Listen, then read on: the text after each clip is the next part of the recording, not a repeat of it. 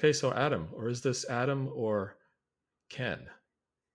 Look, Who have I got on this show? come on. So I'm wearing a Come pink on. shirt. That's very hip. You So I'm, know, wearing, that's cool. I'm a Barbie girl I'm in a liking it. Barbie world. Okay, there it is. There you go. Very, very impressive. So, Adam, we got a fun show today. We once again have a great guest on, who's got quite a history in the business. Tom Cross, how you doing, Tom? Oh, awesome! Thanks for having me on the podcast. This is fun. So, No, thanks for coming on. Why don't you tell us a little bit about you? You've had I think your resume is actually longer than mine, even though you're probably younger. But you've done a lot. So, well, but so I guess I'll start with I worked at Internet Security Systems both before and after it was acquired by IBM, and so I was a researcher on X-Force Research for a while, and then ended up I was the X-Force Research Manager for a while, was editor of the Trend Report and stuff like that. Eventually left IBM and went to Landcope, where I ran research there. So we made a product called Stealth Watch. So lots of people knew the Stealth Watch brand and didn't know the Landcope brand. In any event, that company got bought by Cisco, so now it's Cisco Stealth Watch, and some of the stuff we made is still being used. I went on and I co-founded a microsegmentation startup called Drawbridge Networks. So we were a really, really small team, and we built some microsegmentation technology. We sold it to a company called Opaque. So I was at Opaque for a while. These days, I'm doing a few things. I'm doing some independent contracting. So I have a few clients that I'm helping out with their security programs. One of them is in the finance industry, and the other is a cybersecurity vendor. I've also been doing some of my own projects. I got this thing called FeedSeer, which is it's currently, it's gone through a couple of different permutations because the social media world is something that's changing a lot. But right now, it's a news reader for Mastodon. So if you use Mastodon, there's lots of InfoSec people on Mastodon. It will keep track of what links they post on their feeds every day, the people that you follow, and it gives you sort of an aggregate view of what people are talking about, and that kind of helps me keep abreast of what's going on. And I have a few people that use it as well. So I don't know. That's the kind of stuff that I'm up to these days. Oh, that's cool. Mastodon, how hip. I mean, Twitter. I guess all the cool people have left Twitter or X or whatever the hell they're calling it these days. But, well, there's been this diaspora, right? And there's people that are still on Twitter, and then there are people who've gone to Threads, and there's people who are on Mastodon, and there's people who are on Blue Sky. I'd like to take a look at Blue Sky because it's got. So, I mean, to me, the fun thing about Mastodon is that there are APIs and I can build software on top of it. So previously, FeedSeer was a thing for Twitter. And what it did when I built it for Twitter is that it analyzed your social network, and it would find clusters within the graph, which if you've got multiple interests, it was good at identifying, like if you're, say you're into InfoSec and you're into policy, it would differentiate those two groups of people, and you could push them back as lists. So you could use the list feature in Twitter to read those people specifically.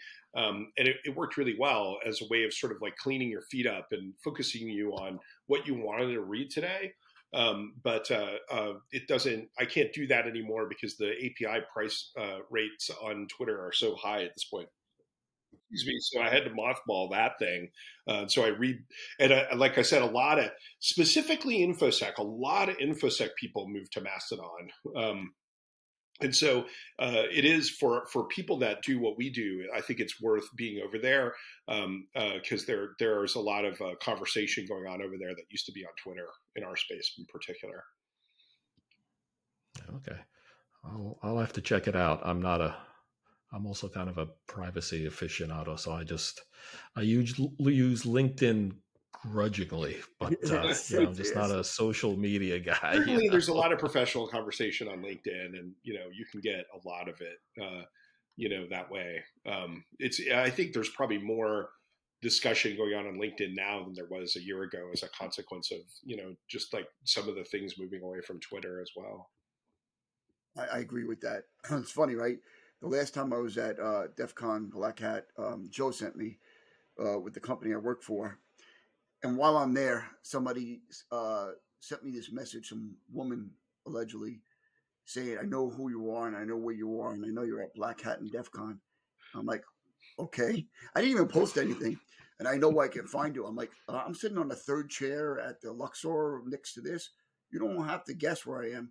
So the point I'm making is after that, even though I still kept the LinkedIn, I was like, I'm destroying all my social media. I don't want social media. I thought your point was you like looked forward to having a stalker, like you were. No, I'm usually the stalker, not us. Yeah, the stalker. That's right. Yeah, I'm usually not being stalked. I'm stalking. That's what it is. Yeah, yeah, It's a Staten Island thing. yeah. Of course, everyone does it. So today we have this is the cocktail hour, and it's actually pretty close to cocktail hour as we're recording. So we have Mai Tais today, which was your choice, and an excellent choice, I thought. So let me talk about my Mai Tai. Can I do that? So this Absolutely. This first of all is a Trader Vic's Mai Tai glass.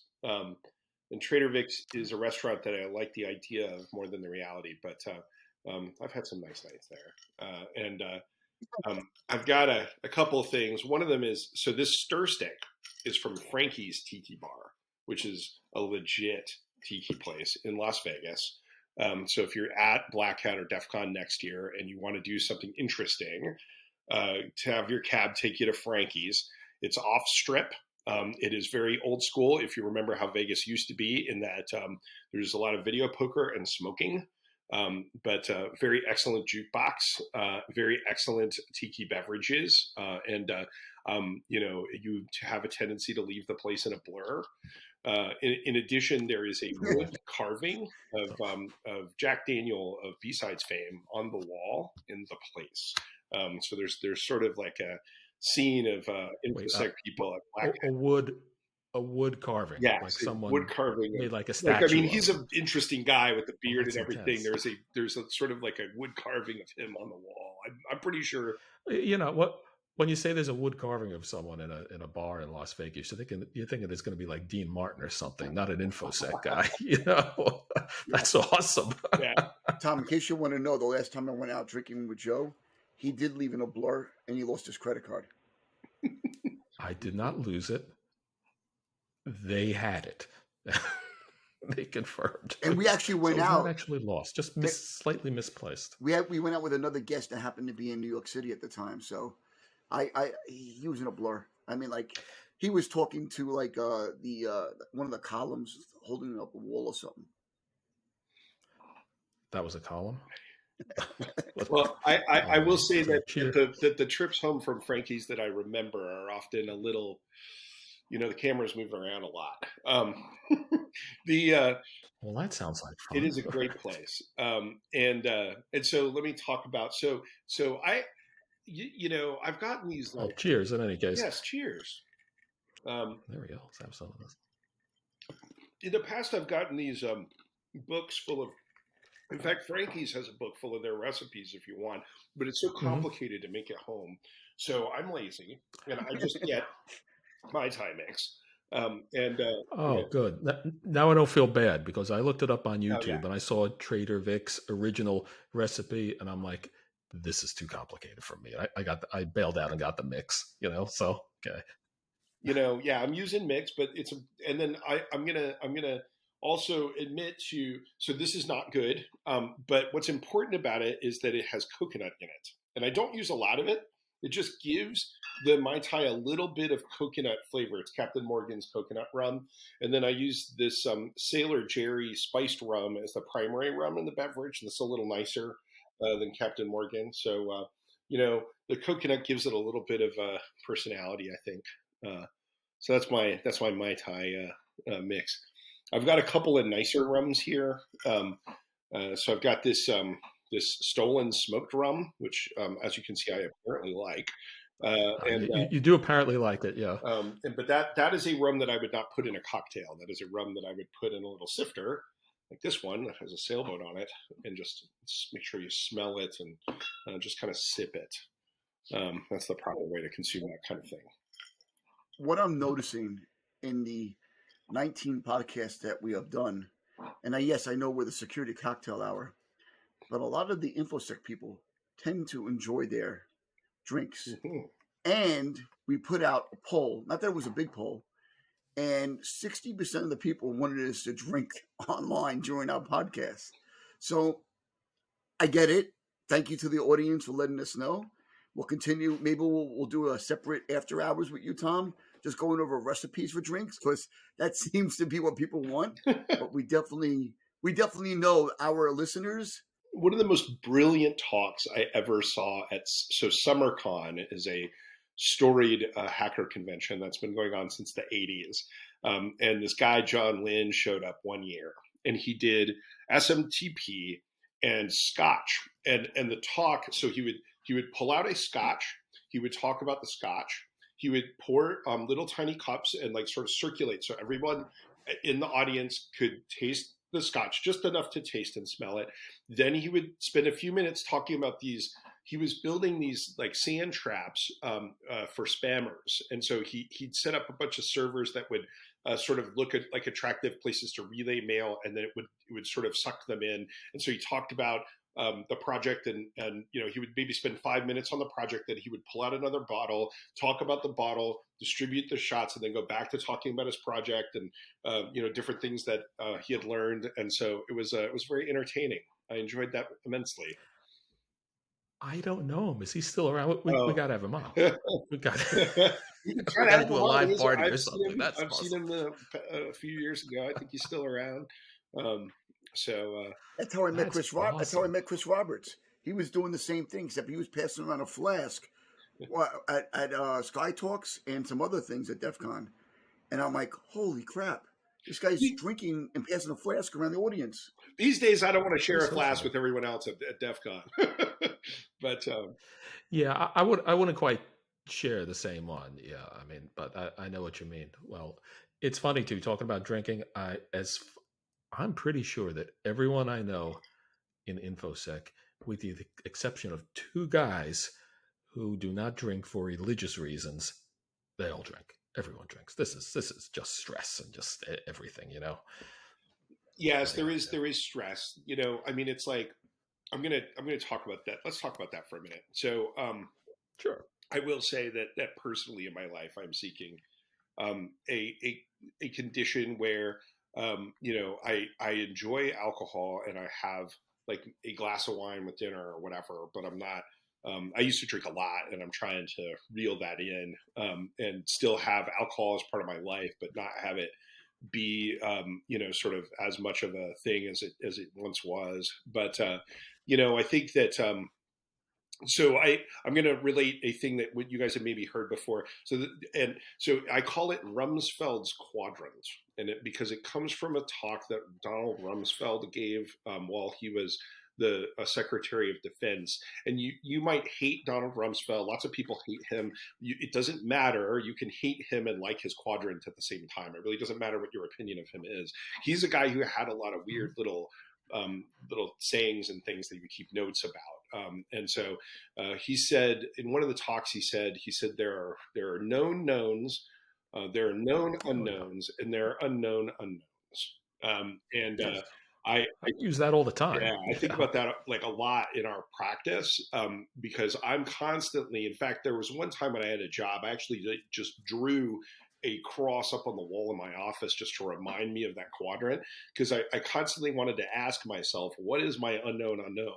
What is the thing that I think works and is going to tell me if something goes wrong that's actually broken and it's not going to go off, right? I think we in our, what we do, we're constantly sort of like worried about what is it that we don't know that's just going to ruin Saturday because we're on this podcast and, my phone's going to light up because something's gone sideways. You know what I'm saying? So, yeah. That's the thing, Yeah, I use that too a lot. Actually, believe it or not, I use it a lot in interviews. People ask me, they go, what keeps you up at night, or what do you worry about as a director or a CISO? And I go, well, you know what? There's the stuff where we know we have weaknesses, where we know there's a threat, and hopefully we've done our risk management, so we know something may happen, whatever. But we're prepared for it. We can deal with it. It's a bad day, but still, I go, the stuff that really worries me is the unknown unknowns, is the stuff totally from left field that we're not prepared for, that we're not set up for, that we're going to be scratching our heads and freaking out over. Yeah.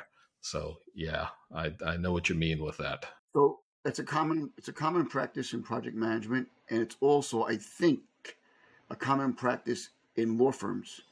And what I mean by that is that they budget for known unknowns.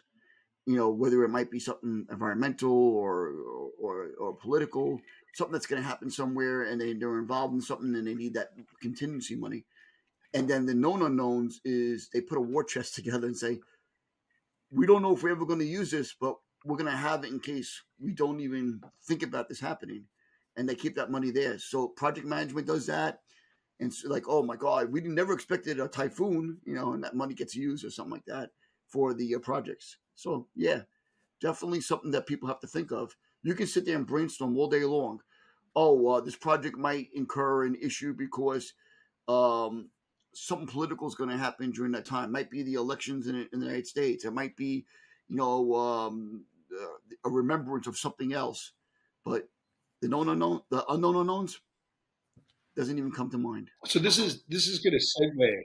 This is going to segue right into like a conversation that I wanted to have with you guys. So while I was out at Black Hat, I had the privilege of getting to co-teach a class that a friend of mine wrote called Hacking Bureaucracy. And hacking bureaucracy is so my friend is named Greg Conti. And if you go back through the history of Black Hat, there's Greg and I and other colleagues of his, like Dave Raymond, have given a number of talks together. Greg and Dave are both West Point professors, and they sort of come at things from they understand like U.S. Army doctrine, and so for hundreds of years, the military has been thinking about conflict. They have all this like organized, structured thinking about conflict. And what we do in information security is in part conflict. We can.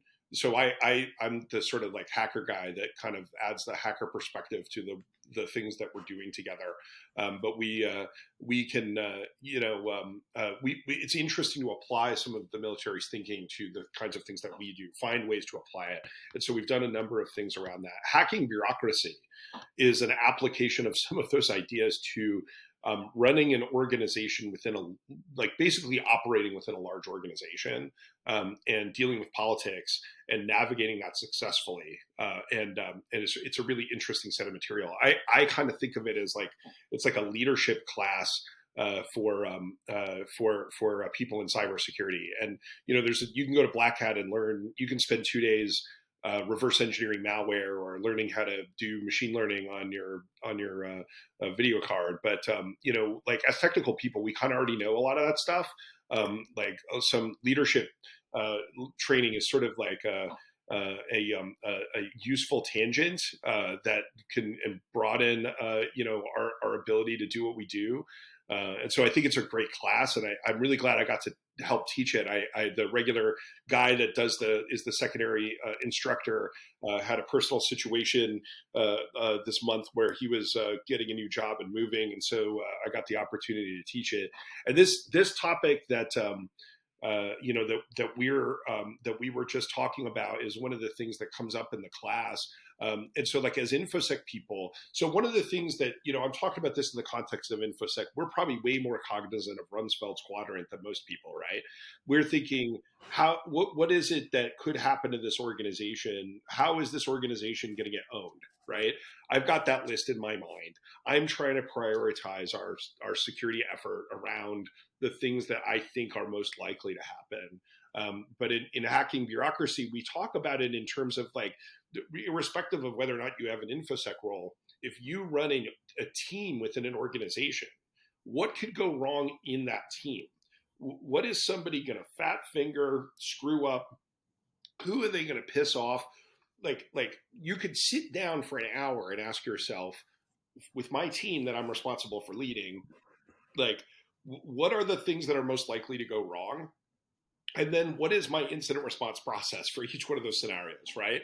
And like, no one does this, you know. You just kind of coach your people not to do dumb things, and you kind of hope that that's not going to happen, and it absolutely does. Like, inevitably it's going to happen. And so sitting down and like going through the incident preparation process with respect to like your team within the bureaucracy that you're in is a totally healthy thing to do. That was a recommendation that came up in that class that I think is something that, you know, you have to think to do it, and a lot of people don't. They just stumble into those situations where inevitably, as particularly as you get more and more people working for you, like there's somebody who's going to do something wrong, and it's going to get sideways with somebody else in the organization. You know what I mean? Yeah, we know about that, Adam, right? Well, I was going to say, you know, and you bring up a perfect point. I love like reinforcing a lot of these things, but the perfect point here is not so much a technical aspect or issue, as much as it is more of a social or a layer 8 issue. What I mean by that is, I could be working for somebody, or I could be a leader, and we have to provide some delicate information to, let's say, one of our CISOs or C-level people or whatever it is. And the way that information gets managed and transferred, even though the same message can be said in different ways, will change the response of the recipient. So those are one of the things I try to be very cognizant or very aware of. How do I want to deliver that message? Now, it doesn't have to be a breach. It doesn't have to be, oh, I think somebody pwned us. It could be something like, oh, I think some intellectual property got emailed out and we're investigating it. It could be something smaller. And these are the things that we have to be aware of. How do I manage that communication to that individual? And sometimes saying the wrong thing can highly escalate and cause major issues. So that's even harder to prepare for. Yeah, it's like Adam puts it in such lofty language and everything. You know, the Jersey Staten Island version is someone said something stupid, and how do we deal with this? You know, That's true. could be the smartest Look, technical guy in look. the These world, right? these You know, podcasts are going to get me another job, making 8 figures. So I got to look like I'm intelligent or something. Or that's we right. need to get a sponsor so we can go to Black Hat and DEF CON next year and broadcast from there live. Well, that's our little goal. That would be fun. But yeah, Tom, that's a really interesting way of looking at things. And you know, I was sitting there going like, wow, that makes sense, because I think about as being a security manager for a long time, and I guess this applies to a lot of people. You know, I suppose I'm almost as a manager back in the security thinking 15, 20 years ago is like, you know what? Just like we got to get the best technology to try to prevent everything and avoid it, I always think I got to hire the best team. And I spend a lot of time, getting the right team, get not just the right technical skills, but the right mix, the right people, the right attitude, people who can live together and everything. And, come to think of it, I have spent a lot of my career, especially depending on the organization, going out and dealing with situations, and I have to admit, I do it, very often. You do it on an ad hoc, level. Someone complains about someone, so you have to talk with them. You figure out what's going on, and then and depending on what the situation is, you apologize, you schmooze them, you threaten them, whatever you deal with it. But the idea of having a plan for that, and actually a bit of a process like an IR process is really interesting. I never considered something like that. You know who it's going to be, and you know what's going to happen. You just hope that it's not going to happen. Like in the back of your mind, you kind of know, but you haven't taken. You know what I'm saying? But you systematically sitting down and saying, okay, I'm gonna flip the coin over and accept that that's going to go sideways, and ask myself, what do I want to have ready on that day, and how am I going to deal with it? You know what I'm saying? Like, that can be useful. Although, the reality is that you're hoping it's not going to happen. It's just, you know what I'm saying? It's like, just as, we hope our organization is not going to get breached, but we're going to flip that coin over, and we're going to war game that scenario and make sure that we're prepared and have a tabletop exercise. It's the same thing with respect to, just people, who's going to forget about something during a production change and cause something to crash, or who's going to, make HR mad by not doing their paperwork, or, you know what I'm saying? You can predict it. Yeah, it sounds like it's like what's the threat model for this person? It's like, okay, he's got a big Yep. mouth, he's careless on Friday afternoon, stuff So like that. we never did a tabletop on how we would interact with the other middle management, lower, or higher management. And by the way, just so you know, Tom, when I worked for Joe didn't get the opportunity to hire me. He inherited me. That happens, and he got lucky. But sometimes you inherit complicated situations, and there's you're trying to coach people, but you also recognize risk. Basically, yeah. So all right, so we talked a little bit about business. I'm gonna pour some of this smoked rum and see what it smells like. It's actually been a while since I've opened these.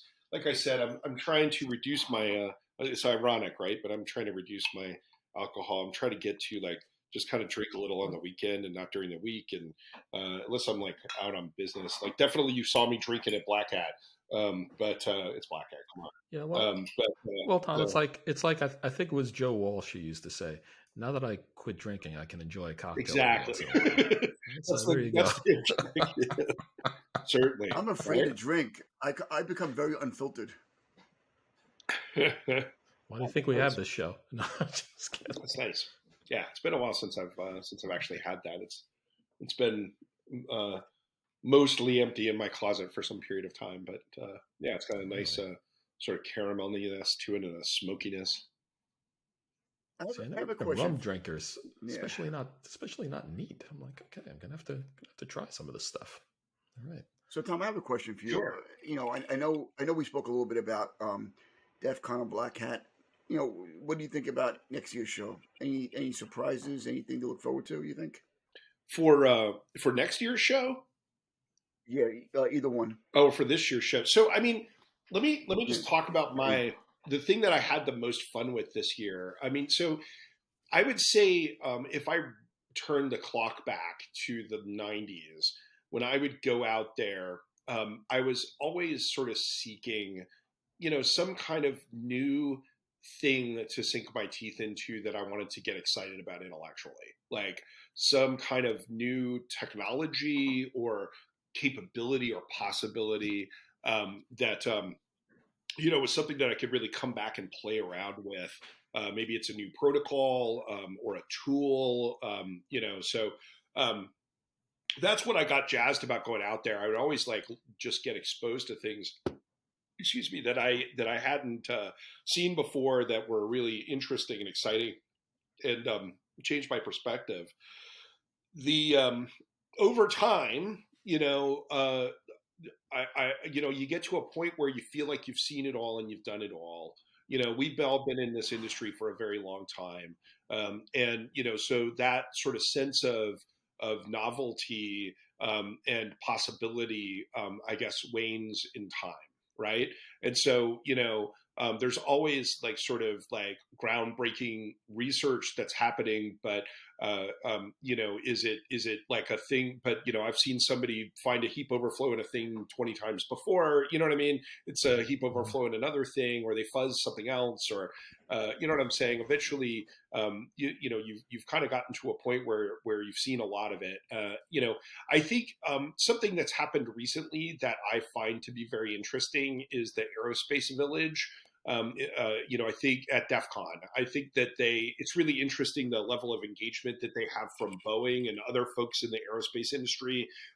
They have real flight simulators. I got a selfie taken with the autopilot from Airplane. They've got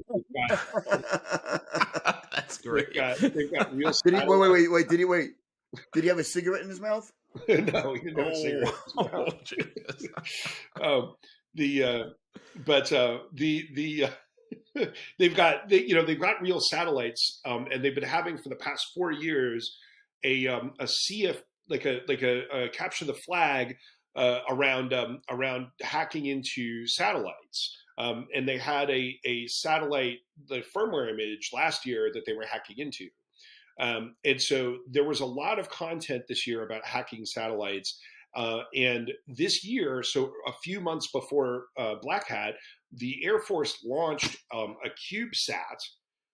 So a CubeSat is it's this sort of standardized format for launching these very small satellites into low Earth orbit that can kind of fit into the empty space that the larger satellites fill in the spacecrafts that they're launching, to kind of optimize the space. And these CubeSats maybe cost like a few $100,000 to put up there. So more money than I've got, but within the budget of like a For the research Air Force, project, that's for the Air Force, that's like coffee a money, brownie you errand, know. right? Yeah. And so they put up a 3U CubeSat that was specifically designed for information security research.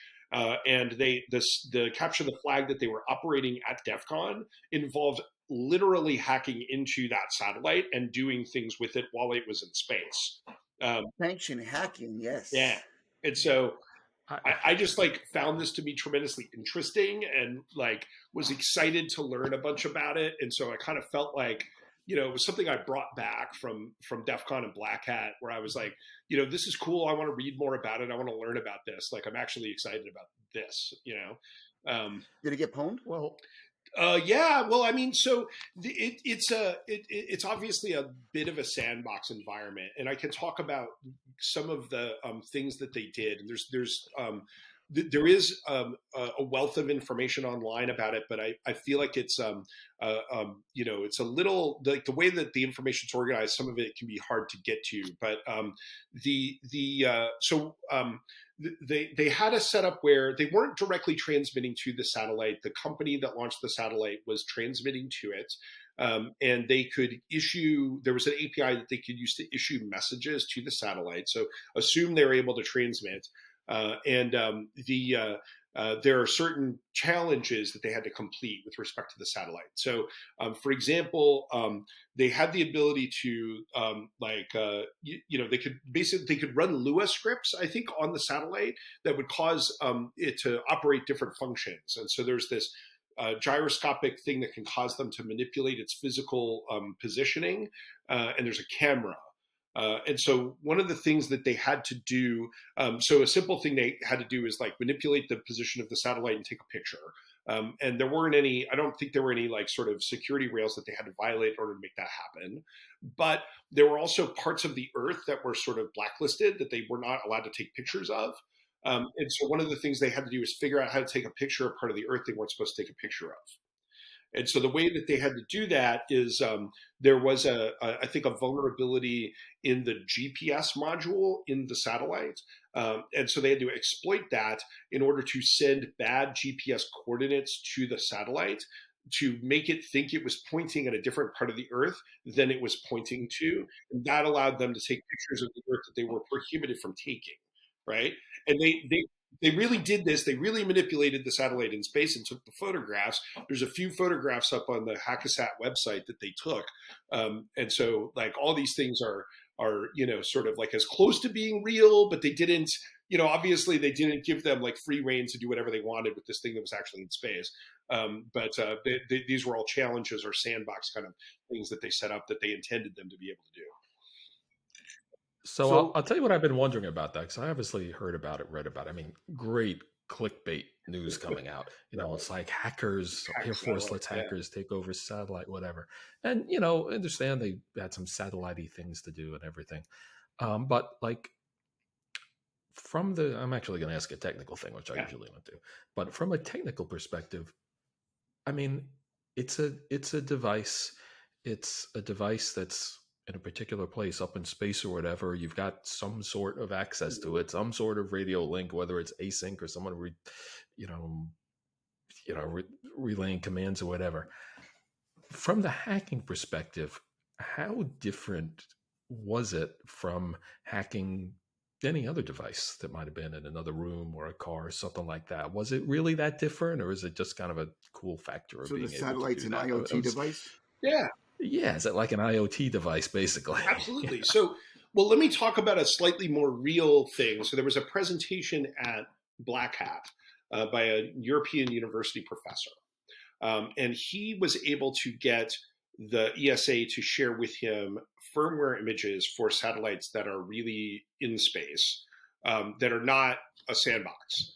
And Real thing. so Okay. he talked about two different satellites that he got firmware images for. And basically, and it's if you made all the cynical assumptions that infosec people make about how things get built, like they're all true. Okay, so the first one, there's no authentication.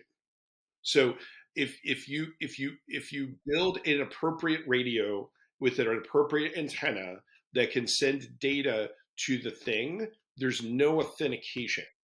And so you can send it messages, and then there's an API that you can access because if there are digital messages. There's an API that you can access. You can send messages of different types. There's a protocol, and one of the message types that you can send is an arbitrary mem copy. And so consequently, you can overwrite the code in memory. And you just arbitrarily. So there's no, you can laugh about whether or not this is even hacking. So he modified the firmware image to add authentication, therefore locking out the legitimate satellite owner. He did this to the firmware image that he had in the lab and not to the actual satellite. But it is a scenario that is real. It's a real image that is really running on the That's satellite up there. that's almost like 1986 with Exactly. Z80, and then writing stuff back with assembly into the memory, changing the actual assembly language in memory. So that's what it reminds me of.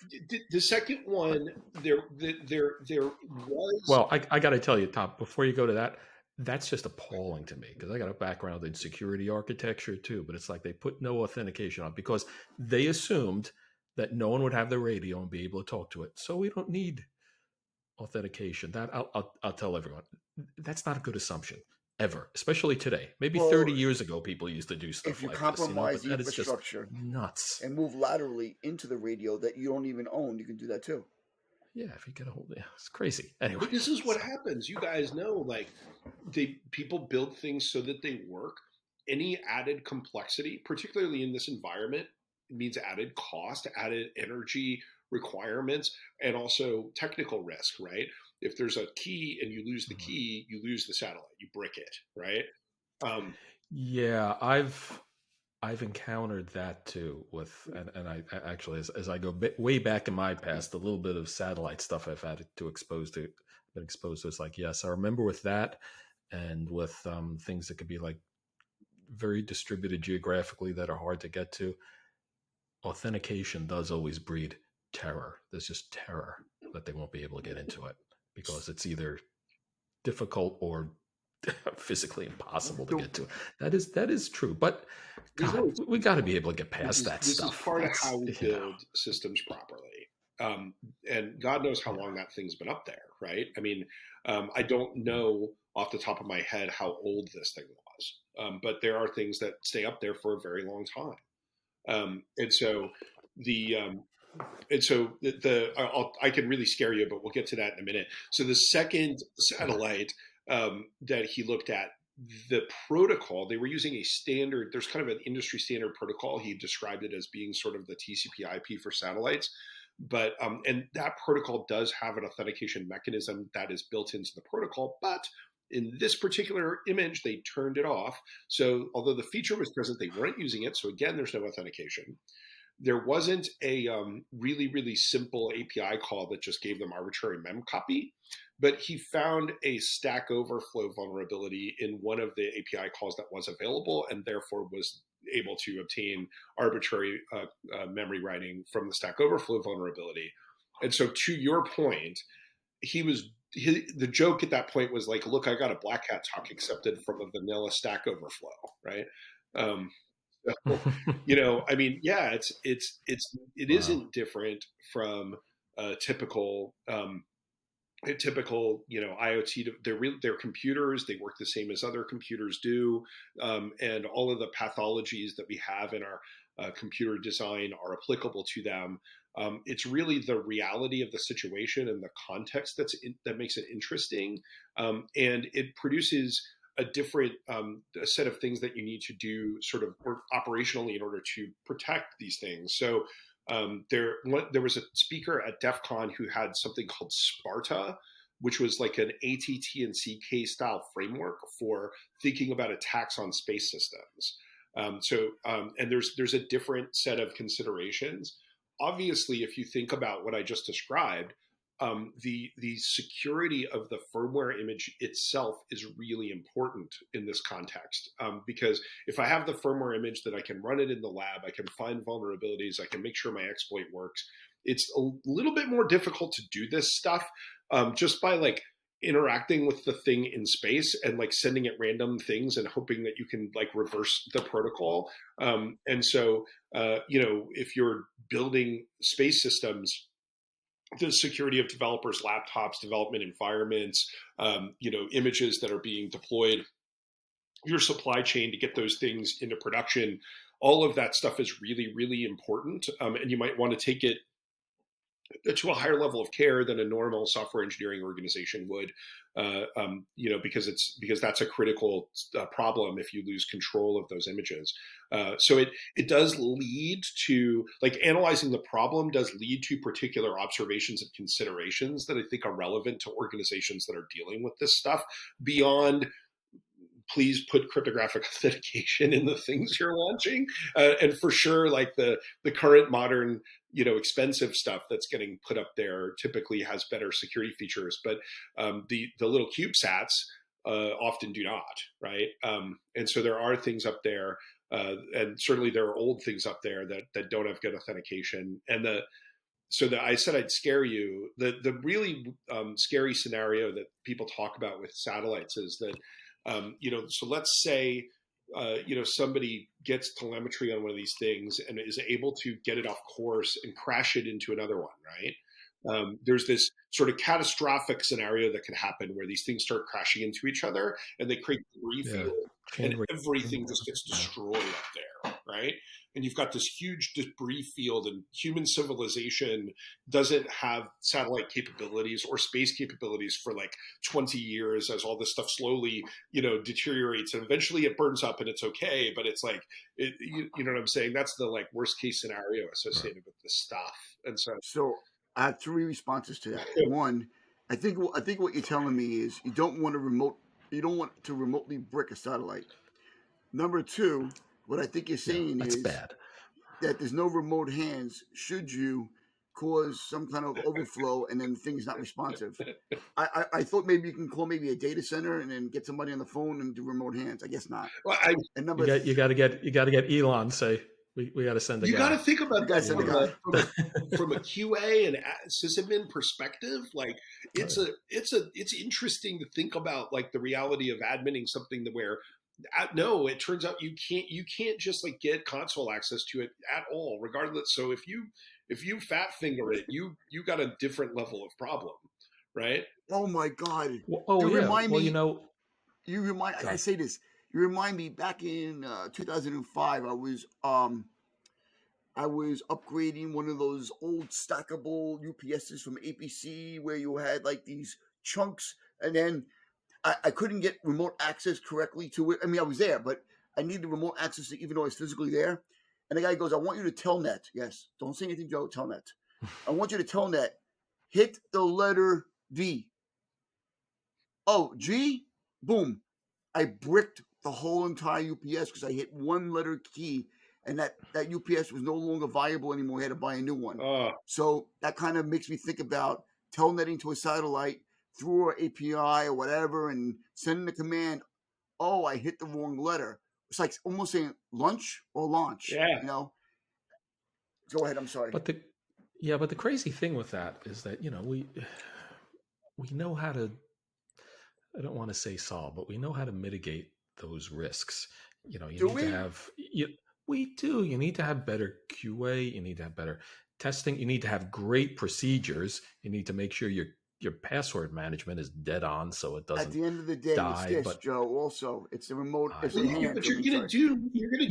But you need to design so that hitting that won't be so catastrophic. So that costs money. That kind of stuff, I agree that we need them designed so that you can't catastrophically break it. So that's non.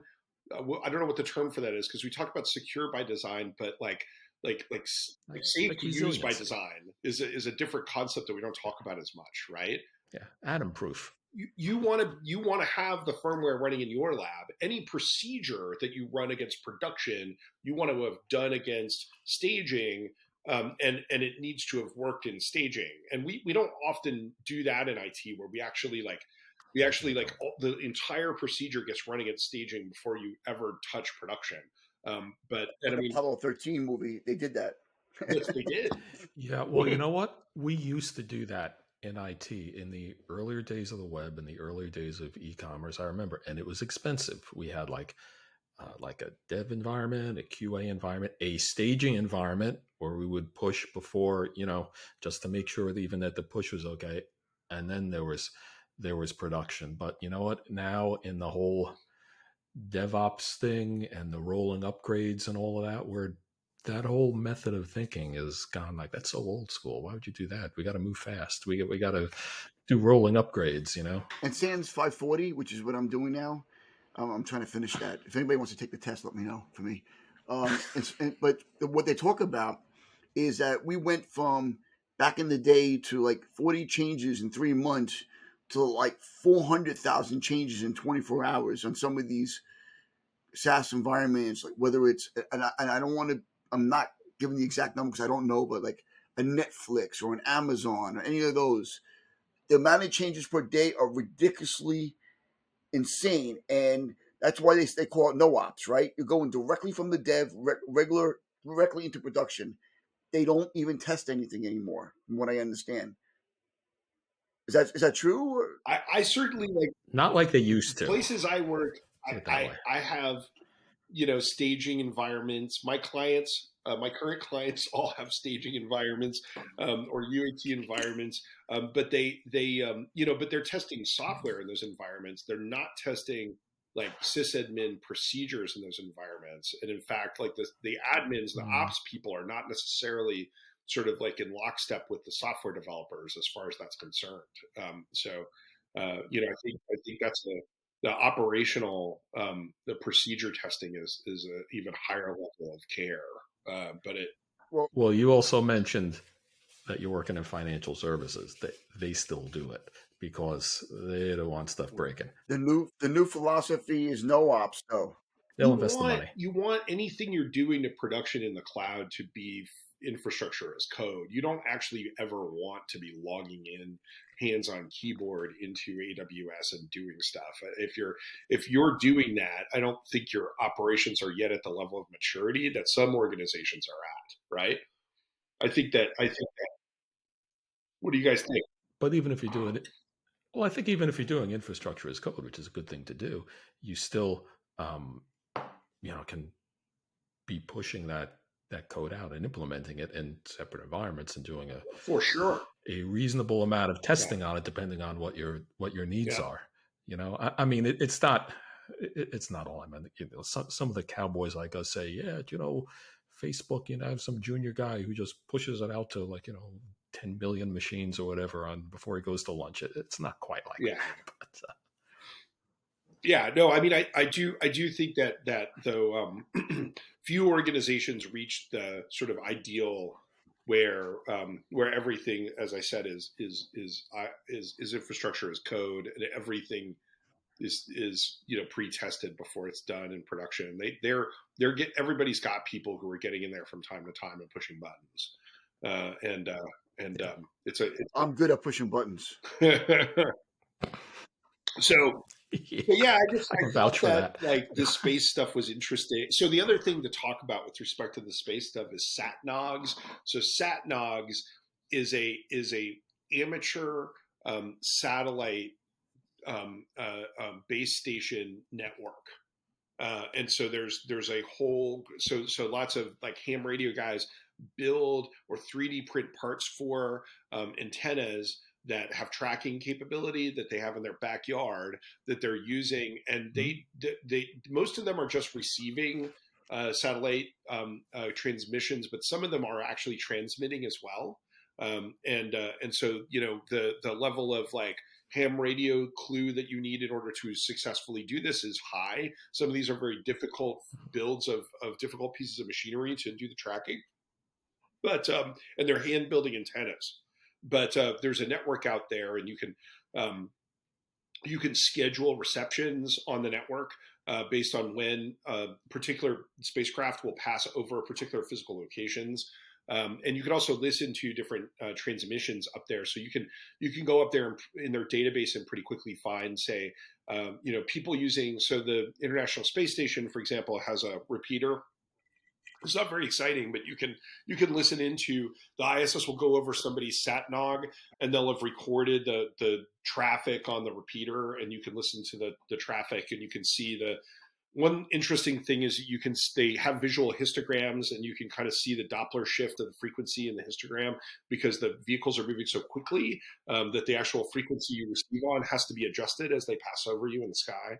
And so it's just neat. And if you have abundant free time, you can get like very, very deep into this stuff and build your own satellite,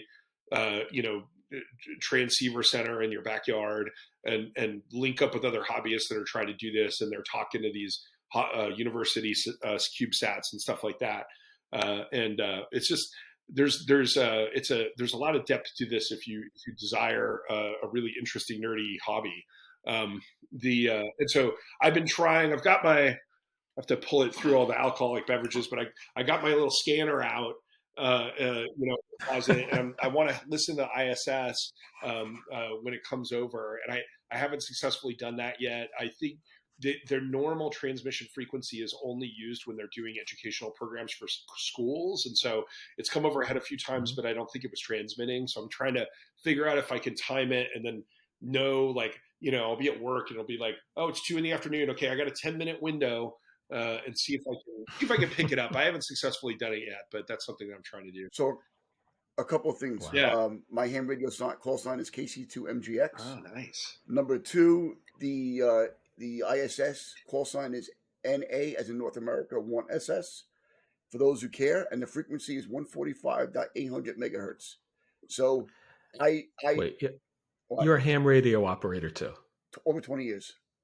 Oh my God! Have you? The thing with Adam is he's a ham radio operator, an EMT. Have you listened to the ISS? I mean, you know the frequency off the top of your head, so I expect that you have. No, I didn't look it up. I didn't know off the top of my head. I actually Googled it because I knew that people do it.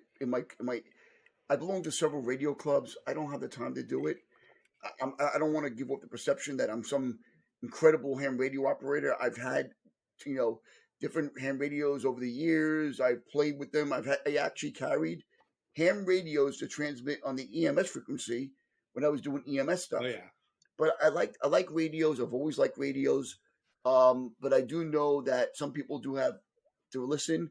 They either use 1 or 1/4 inch, 1/4 antenna, or they also download an application that gives you the ability to have a ham radio on your computer as an application. I think it's called EchoNet. Like a software defined radio, or yeah, yes, you can do a software defined radio also XDR. And I know at one point people were using 9600 baud, believe it or not, to receive pictures and use it as a modem. Oh yeah. I know people have done faster things now. I am not that good. I never claimed to be that good, but there was one gentleman I know in New York City who is that good. I think it's N2NOV. That's his call sign. He's in Staten Island. Not because I live in Staten Island. He's just well known. Of course. And his name is Charlie, and I know he does that stuff. That's cool. Yeah. So with that frequency, what they say is that because of that Doppler shift I was talking about, early in the window, if it's coming overhead, you actually want to be at it's 145.805, and then you go to 145.800 when it's directly overhead, and then you shift it down to 145.795 as it passes by, and that increases the window of time that you can hear it because you're adjusting to compensate for the Doppler shift. I want to do this, but that frequency, that's the one that it usually is dead unless they're talking to students. And so I got to look at their schedule when they're doing school's back in. My kids are in school. So now that school's back, they've got programs. And so I'm going to see if I can get it all lined up and listen to it. So we've had a little technical scare here, but we're kind of close to the end of the road anyway. So I think that means it's time for last call, which we usually turn over to our guests. So Tom, any final thoughts, including on that fine rum you're drinking out of like a mini snifter there? It's That's nice, pretty cool. yeah, usually when they say last call, I gotta finish up. So, last thoughts. Well, some of us might possibly keep I going after what the I show. think, We call that the after party. perhaps, right? I got a lot of rum here. I got to drink. The the I think Cool. that we don't all get to work on space systems, but thinking about it operationally speaking is interesting because it presents like a really challenging environment. And if you can figure out processes that work for that environment, there might be lessons that you can bring back to what you're doing that improves their reliability. You know what I mean? So I think it's interesting in that respect. And that's something I was observing as we were talking. And so I guess that's my final thought. So, thanks for having me on the podcast, guys. This was a fun conversation, and we should do it again sometime. Yeah, absolutely. I mean, I had a blast. I've not had a Mai Tai for a long time, and I can tell you, they come I've in got a big box, so you have to use them. So, exactly.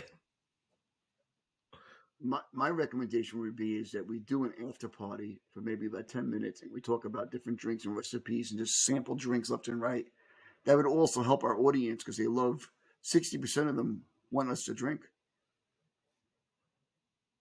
Well, if we do Black Hat, I mean, we're going to have to not just podcast, we're going to need a full bar and everything, So let's go nuts. So we need two sponsors. One sponsor, yeah, two sponsors, get us there and put us up, and the other sponsor will have to be some kind of a company that distributes alcohol. Awesome. All right. Okay. Well, Tom, thanks again for joining us. We have had a blast. This has been a lot of fun. Definitely interesting, fun stuff. Great. Thank you, sir. All right. Bye, everyone. Thanks for listening.